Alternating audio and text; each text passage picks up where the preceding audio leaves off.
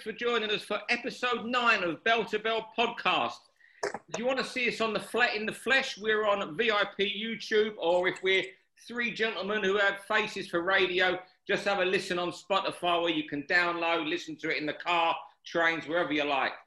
I'm Steve Lillis. This week we have my co-host and great pal, top boxing journalist, John Evans, one of the most knowledgeable guys around, but alongside him, a true boxing college of knowledge. He's Sir Les Ferdinand's golfing partner, a man who challenged 3 times to the British title in a long career.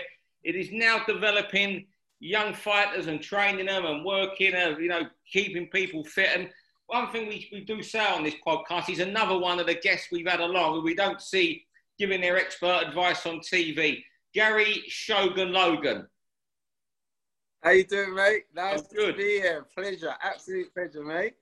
Good to see you, and good to have you on here, because you know what, for those people who don't know you, you really do know your boxing, and you're up there, and you're one of these guys. I mean, I know bits of history. I'm not a great boxing historian, but when I hear you and Spencer Fearon go on, it's like listening to someone like me. It's like listening to two, when you hear train spotters talking codes on a platform. That's what it's like. That's a very good analogy. That's a very good analogy. But I'll tell you what, right? I've been so blessed, because boxing came into my life at a very young age, way before I was even allowed to box. I used to go to this library. I used to live in Clapham, and I used to live in Clapham Common, Old Town, and we had the library right at the top of the road, Orlando Road, and I was always in there, and I bucked up on this. Yeah, I remember bucking up on this book, and it had Muhammad Ali on the cover, and it's just like it was a book for kids. This is how amazing it was. It was like an easily readable book for kids, so kids got to know who Muhammad Ali was. Got to remember, this is like me at about 9 or 10 years old. So you got to remember, a 10-year-old kid already knows about Muhammad Ali, and that was it. I was obsessed with him when he was on the telly. Remember, he used to have TV adverts. Champ Burger used to be a Champ Burger. He did various adverts, and at one point, at that time, he was the most famous man on the planet, other than the president of Russia and the president of the United States. That's how big he was. So I used to go to school, and if I got in a fight, I'd try and box my way out of the fight. I wasn't having a row and trying to bite their ear off or anything. I was probably using my left jab and everything, So, but Mum unfortunately wouldn't allow me to box until I ironically got chucked out the soccer team for fighting. So that's when it all started at 13. Good stuff. Well, you've been good for boxing, that long career that we was on about, and now we're going to hear a lot of your thoughts on some current topics. Are you okay, John, as well? I see you got your hands of stone. I'm good, yeah. I wore my Roberto Duran t-shirt to make Gary feel at home, because I know it's his favourite. Hey, look, Gary, mate. You know what? Let's pause it and let me go and put my one on. Right. Oh, that's a top.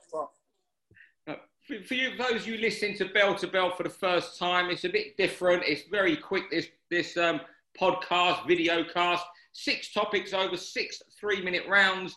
And if you're still talking at the end of 3 minutes, what happens, John Evans?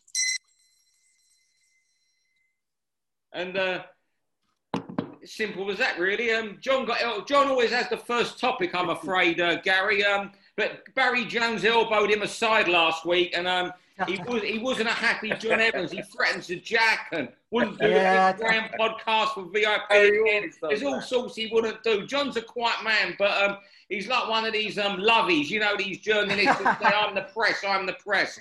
John can be a bit like that. So I'm sorry, Gary. John's got to go first this week, and you'll have to be second.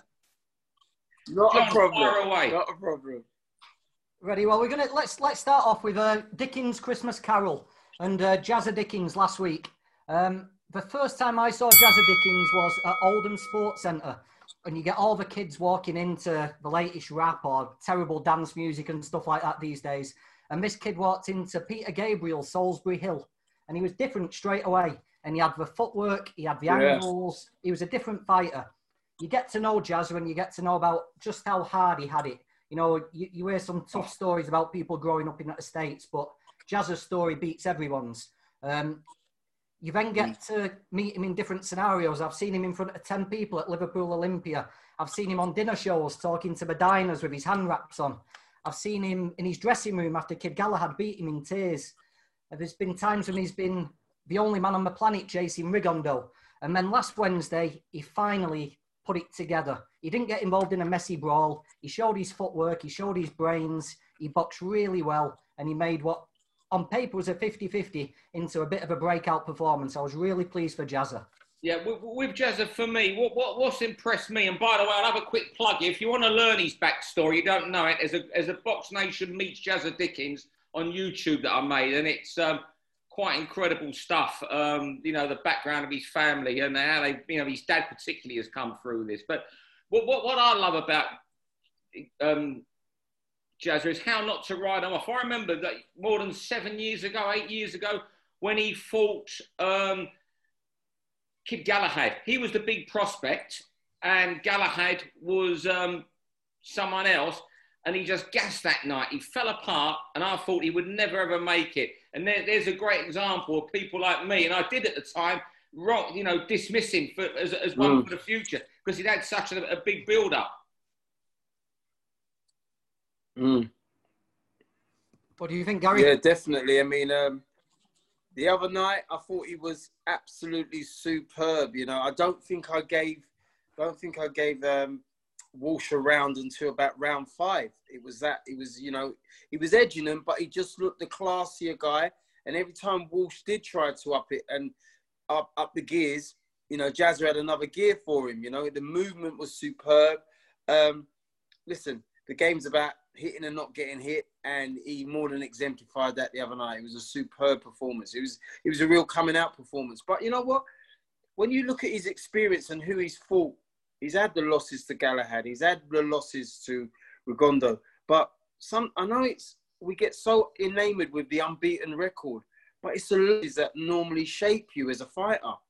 You know, it's the losses. You've got to go through the loss to really, really shape you as a fighter. You know, some fighters are blessed that they can go through a career near unbeaten, and good for them. But, you know, for your meat and potatoes sort of guys, like a Jazza Dickens that hasn't had the big, oh, there you go. There we go, round to next topic, Steve. Your first one, Gary. Well, what's that going to be tonight? Let's talk Yarde and Arthur. Yeah. Go on. Going into the fight, I said Yarde is 7 to 10 rounds, but I did put a big if. I tweeted it. I said if he gets and solves the jab that he didn't solve against Kovalev. Yeah? And he didn't solve Kovalev's jab, and he didn't solve Arthur's jab. And that's to his detriment. Started too late, started coming on far too late. Obviously, he's won his fair few share of rounds, but I just had Arthur just nicking it with that jab. And the most damaging thing, I think, for Yarde at this point in his career is the fact that he had to know after 5 or 6 rounds that this man was beating him only with one hand, or this man was only throwing one hand, and he still couldn't solve that puzzle. And I always say with boxers, you've got to, in order to go up the levels in boxing, you've got to have a decent jab, because the jab will take you around the world, and you've got to be able to stop the jab. And he was able to not to do either, unfortunately, in this fight. Yeah, you know, I think what he looks, you know, he's obviously a brilliant athlete, but the other night, even if he had, yes. You know, what we've seen 2 weeks running now in fights is fighters that have learnt that jab at Team GB. Joe Joyce last week, Lyndon Arthur when he was at GB and in the WSB. Now, and he was up against the guy the other night. Now, if he only had 12 amateur fights, Yarde, and I don't think they were the greatest level. John or yourself might educate me a bit more on that. Yeah. But he hasn't been taught a jab. He hasn't been taught these basics at all. What it's shown me, Yarde, if he was taught something, he could be a hell of a fighter. Oh, he could. For me, sorry to cut you. He and Buatsi are by far the best athletes in the light heavyweight division. Yeah, they are the best athletes. But I would say Buatsi's Team GB background puts him ahead of Anthony's power. Buatsi's got the boxing background and the fundamentals in place to get himself out of trouble. And as we know, as I said to you before, the jab will take. You've nailed it on the head, Arthur. Buatsi, they've learned. Even AJ gets pilloried for not being the boxer that Tyson Fury is. But I keep saying to people, that's for another day. He's going to shock Fury with that jab. I'm telling you, he's going to shock him with that jab because he's got the fundamentals in place. And this is what Anthony needed to have. And maybe Tunde's worked on the other attributes of Anthony, his athleticism, his power, his ability normally to make somebody miss and then make them pay. But we didn't see that in this fight. And unfortunately, he's come out the wrong end of it. Yeah, just a couple of seconds left. I think we should give a shout for Lyndon, how well he held himself together, especially with that arm and hand injury. Ice cool. Steve? Yeah, my first topic, no hurry for Murray. This is a guy I've got quite close to, Martin Murray, over the last few years. We've had a lot of chats about things in life in general. He's one of the few boxers I speak to, and when we chat, we don't really talk boxing. It's more life. And he's hinted at retirement before. He's hinted at it again, but never quite done it. And I'm scared that if that money offer comes in, he'll come back and he'll have one fight too many against a young prospect looking for a ranking. And he's already getting known by a lot of people as a high-end gatekeeper. I mean, if you look at his world title, he drew with Sturm. Then he had the Martinez, Golovkin, Alpha Abraham, Billy Joe Saunders, all defeats. And let's not forget the George Groves loss as well. So all, which wasn't a world title, all high end. But apart from the Martinez fight, he didn't win any of them, even though it was a Sturm draw. It was one of those in Germany where Sturm did enough. And what worries me about Martin Maybox again from our chats, we haven't chatted for a while, was 2-3 years ago, I did a show with him at BT. And we were both, in the car going back to Euston Station afterwards, and we were chatting about boxing, and Martin knew what he was after, getting a few quid, and he wasn't going to train fighters. It was all about his family. I don't know how well you know him, Gary. I know John knows him well. And making enough money and getting some properties and all that, which I think he's done. But over the last year and a half, he's gradually fallen in love more with boxing. He's training kids. He's going to go in corners. We were speaking the other week and telling me how he's enjoying it a lot more than a few years ago, where he was thinking, right, what is there for me financially? And I'm just worried he might just carry on too long. Because at the end now, if he retires now, he was never a world champion, but what a career for a guy, just reading tells you, what a career for someone who won an ABA title and went to jail. He was on the run when he won the ABAs. And to turn his life around and make money from boxing has been superb. I'm just frightened that he'll just carry on now, and it worries me. It's the lure of boxing, isn't it? You just never know when to say no. You never know when to just walk away, because the life, the money that it can give you in one fight. As you said, if he's going to be a gatekeeper, somebody will have to pay him a decent sum of money in order to have that sort of gatekeeper fight against a young, up-and-coming and possibly dangerous super middleweight. And as I said, this is probably, short of robbing banks, this is what's turned his life around. It's given him the income never to have to even ever think about making the mistakes that he made in his young life. So the history of boxing, mate, they all go on too long. They all go on too long. Joe Louis, Muhammad Ali, they all do it. It's just the way it is. It is. Let's go about Pat Barrett and Black Flash Promotions. Yeah. This is a rise from absolute nothing. Zelfa's very keen on saying we're diamonds in the dirt. We've got talent, but we're down amongst the real dirt in the gutter, and we need polishing up. And Pat, Tommy McDonough, Frank McDonough, Chris Mailer, who never gets a shout up at Black Flash, they saw potential in these kids in this gym 7 or 8 years ago now, and started working away with Zelfa, Lyndon, Sean Ben Mulligan, Matty Ryan and people like that. They started putting on their own shows, and they've all come up together. They've all learnt together. Pat, if you've been in the gym with him, he must be, I know Lyndon said at weekend, it's love-hate. I think he's a very demanding trainer. If you don't get it right, he'll spend an hour going over the same little footwork, the same little, make sure your knuckles are turned over to the right degree. He'll just, I got a bollocking last week for talking to Zelf while he was skipping. He's a very, very demanding Pat. But I think Pat's grown as a trainer. The gym's all grown. And I thought weekend for Pat to guide through Lyndon Arthur through a fight with one hand against Anthony Yard. I think it showed just how far Pat's come as a trainer, how far the gym's come, and let's just hope we can bring the next wave through now. Yeah, I mean, well, you know, go on, Gary. So, mate, me and Pat go way back. Mickey Duff sent me up there to spar with him when he was European champion, you know. And, I mean, Pat could bang. And he had a wonderful jab, great body puncher. He had it all. The only thing he didn't have, and he'll admit it to you, that he didn't have the commitment that it took to go to the next level. He was easily distracted at that time. I found him quite easily distractible. And he'll admit that now. And so these mistakes that he's made, it's just the same as we're sort of parallel in that way, that we understand boxing more so now as coaches, because we understand the mistakes that he's made. Luckily for Pat, he was talented enough to embrace and take advantage of winning the British and European title. But, you know, this is what now makes Pat that sort of coach, the one that's dotting the I's, crossing the T's. He is not letting them boys do anything wrong. He's meticulous in his preparation. And we see that, you know, we saw that in the corner. I mean, his corner work was superb the other night. He just kept making this guy stay disciplined and stay with that jab. The only stupid thing Linda did, as I said, was throw that stupid right uppercut in the last round where he nearly got chinned as a consequence. But other than that, you know, I'm so happy for them that they've broken through, and long may it continue.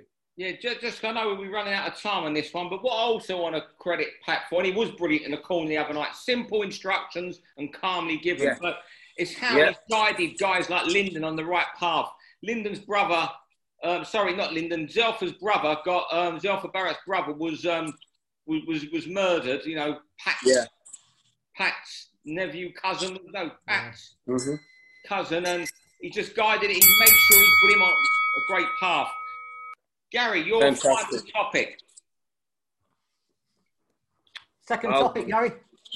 I've forgotten it. Oh, my God. Jesus Christ. Spence Garcia. Great fight of the weekend. What am I talking about? Great fight of the weekend. Spence and Danny Garcia. Really good trade fight. And when I say trade fight, allow me to break into it. These guys, they think they're pay-per-view. But me and you, Steve, we grew up in an era when it was real pay-per-view. The man in the street knew who these guys were. Yeah. Unfortunately for these guys, they want pay-per-view money, but the man in the street don't know who they are, you know, because maybe their press team are not working hard to make them cross over. When we had pay-per-view fights in our time, super fights as they were, these guys had crossed over into the general public's consciousness. But that's for another discussion for another day. The fight went exactly as I thought it would. Spence being smarter with his jab than previously given credit for, doing everything off his jab, and he's an insane work rate in the middle range when he just goes up the gears, doesn't he? You know, I mean, he's done it to Kell Brook on a night when I think Kell Brook beats many of the best welterweights of that era at that time. He did it to Sean Porter in a classic as well, when Sean Porter probably boxed the best we've ever seen him. And he did it to Danny Garcia, who looked really good the other night in little pockets, really good counter punching, good body shots, but he just couldn't sustain it because Spence just drags it out of you. He's just incessant. He just keeps coming. Yeah. Fantastic. I was really pleased with Errol Spence because we spoke about this last week. There was questions about how he'd come back because that wasn't just a shunt at a set of traffic lights. That was a potential life-ending crash. But there was no worries about stamina. He wasn't gun shy. There was nothing. He was the old Errol Spence. Maybe he was better than ever because he dominated Danny Garcia to such an extent.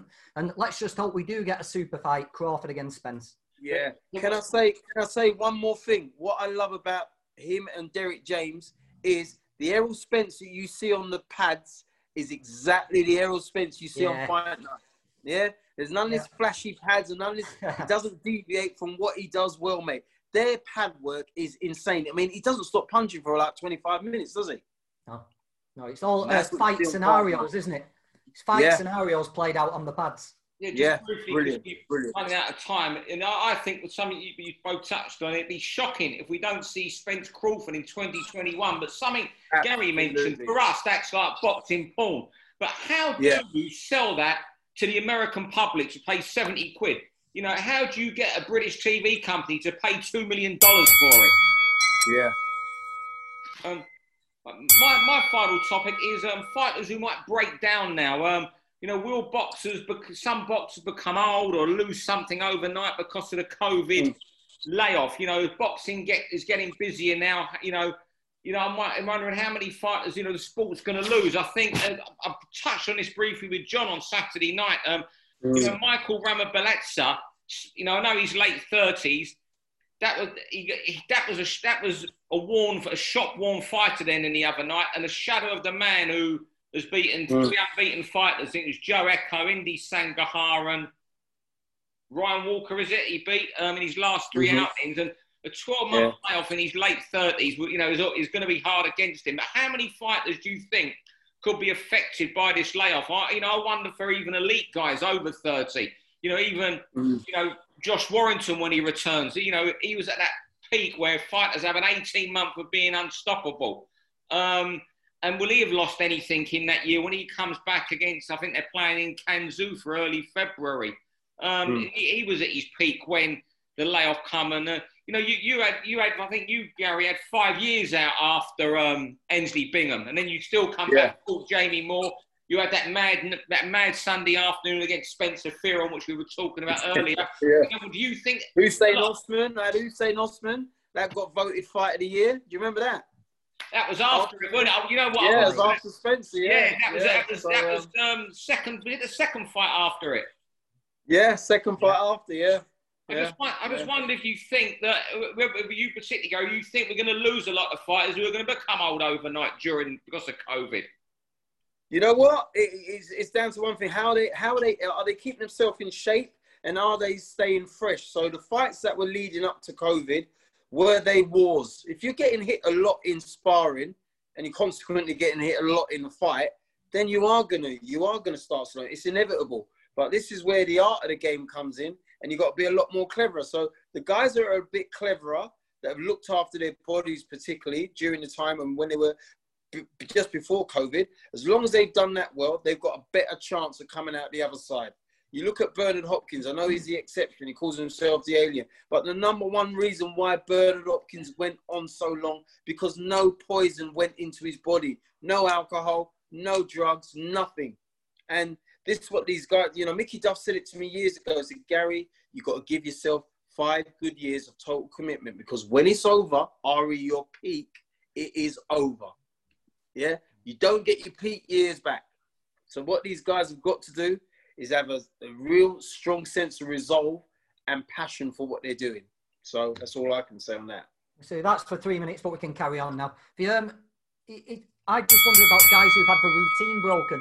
Guys who've got jobs, guys who train at certain times of a day, or they may train 2 or 3 times a day.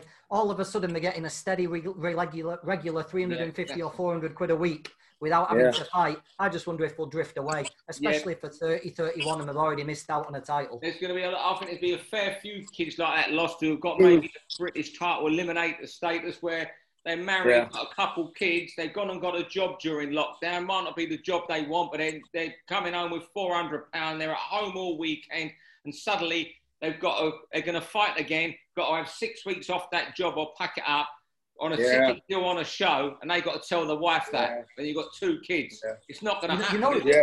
You know who has done really well so far, though? Guys like Jamie Quinn and people like that, these journeymen. I've seen Jamie Quinn more times on TV recently than I've seen him in my life. He's doing really well. The thing is that they literally, because of the COVID rules and isolation and everything, you've got to be really careful where you get your foreign opponent from. Because they can't get into the country and have COVID, because that's it. It blows everything up. So everybody's being safer and getting these British kids, these British journeymen in the bubble quicker. And consequently, that's where we're getting our good fights from. What do you think about guys being turned around very quickly in this situation? Because we saw Macaulay McGowan a couple of weeks ago get an absolute pasting off a Kazakh guy. And now he's fighting again this Saturday. He's fighting. He's been put on short notice at light middleweight again. That seems to me like I don't like that. Macaulay's a good lad, and he took a real hiding that night, and they're throwing him straight back in. This is what we're saying again. We're saying again, somebody's got to have the good sense and in their camp to say, right, he's taking a beating, he needs a bit of time out. Yeah. You know, and, you know, obviously somebody hasn't. Somebody's cashing in, I would imagine. What about White and Povetkin as well? That was a quick turnaround for both guys. Povetkin didn't come out of that scot-free. I mean, that was insane. That it's been, you know. I mean, Jesus. I mean, if Povetkin doesn't get COVID, they would have fought 3 weeks ago. Yeah, which is just unreal. I mean, having said that, we say it's unreal. In the 1920s, 30s, here we go. That would have happened the next week. Yeah. Oh, Gary, yeah. I'm not going to start talking 1920s and 30s because John and myself will just go off. We'll come back an hour later and you'll be giving education on the 20s and 30s and Theorem might be on the line and that'll be it. I'm lost anyway when Spencer goes on. I love it when these people try to take you on and talk history with you two. And I'm honest about it. I say I haven't got a great knowledge pre-1960s, you know?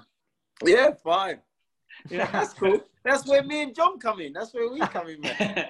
But, Gary, thanks for coming on this week. Will you come on next month again? Because you've been a brilliant... Oh, I'd love to, man. I'd love to. Be a pleasure. And John, thank you very much, as always. And we'll chat next week, mate. Maybe... Yeah, I'll talk to you in a week, Gary come, we change the format and we talk about general things and talk for longer. I don't know. Maybe we'll change the format down the line because there's a lot Gary could have said there tonight. A lot more that would have interested people. Good. Great stuff, guys. Thanks very much. See you soon, Gary. Thanks. You take care. For all boxing info, news and latest interviews, amateur and pro, across the north, click and subscribe. VIP Boxing Promotions. Also Twitter, Instagram and Facebook.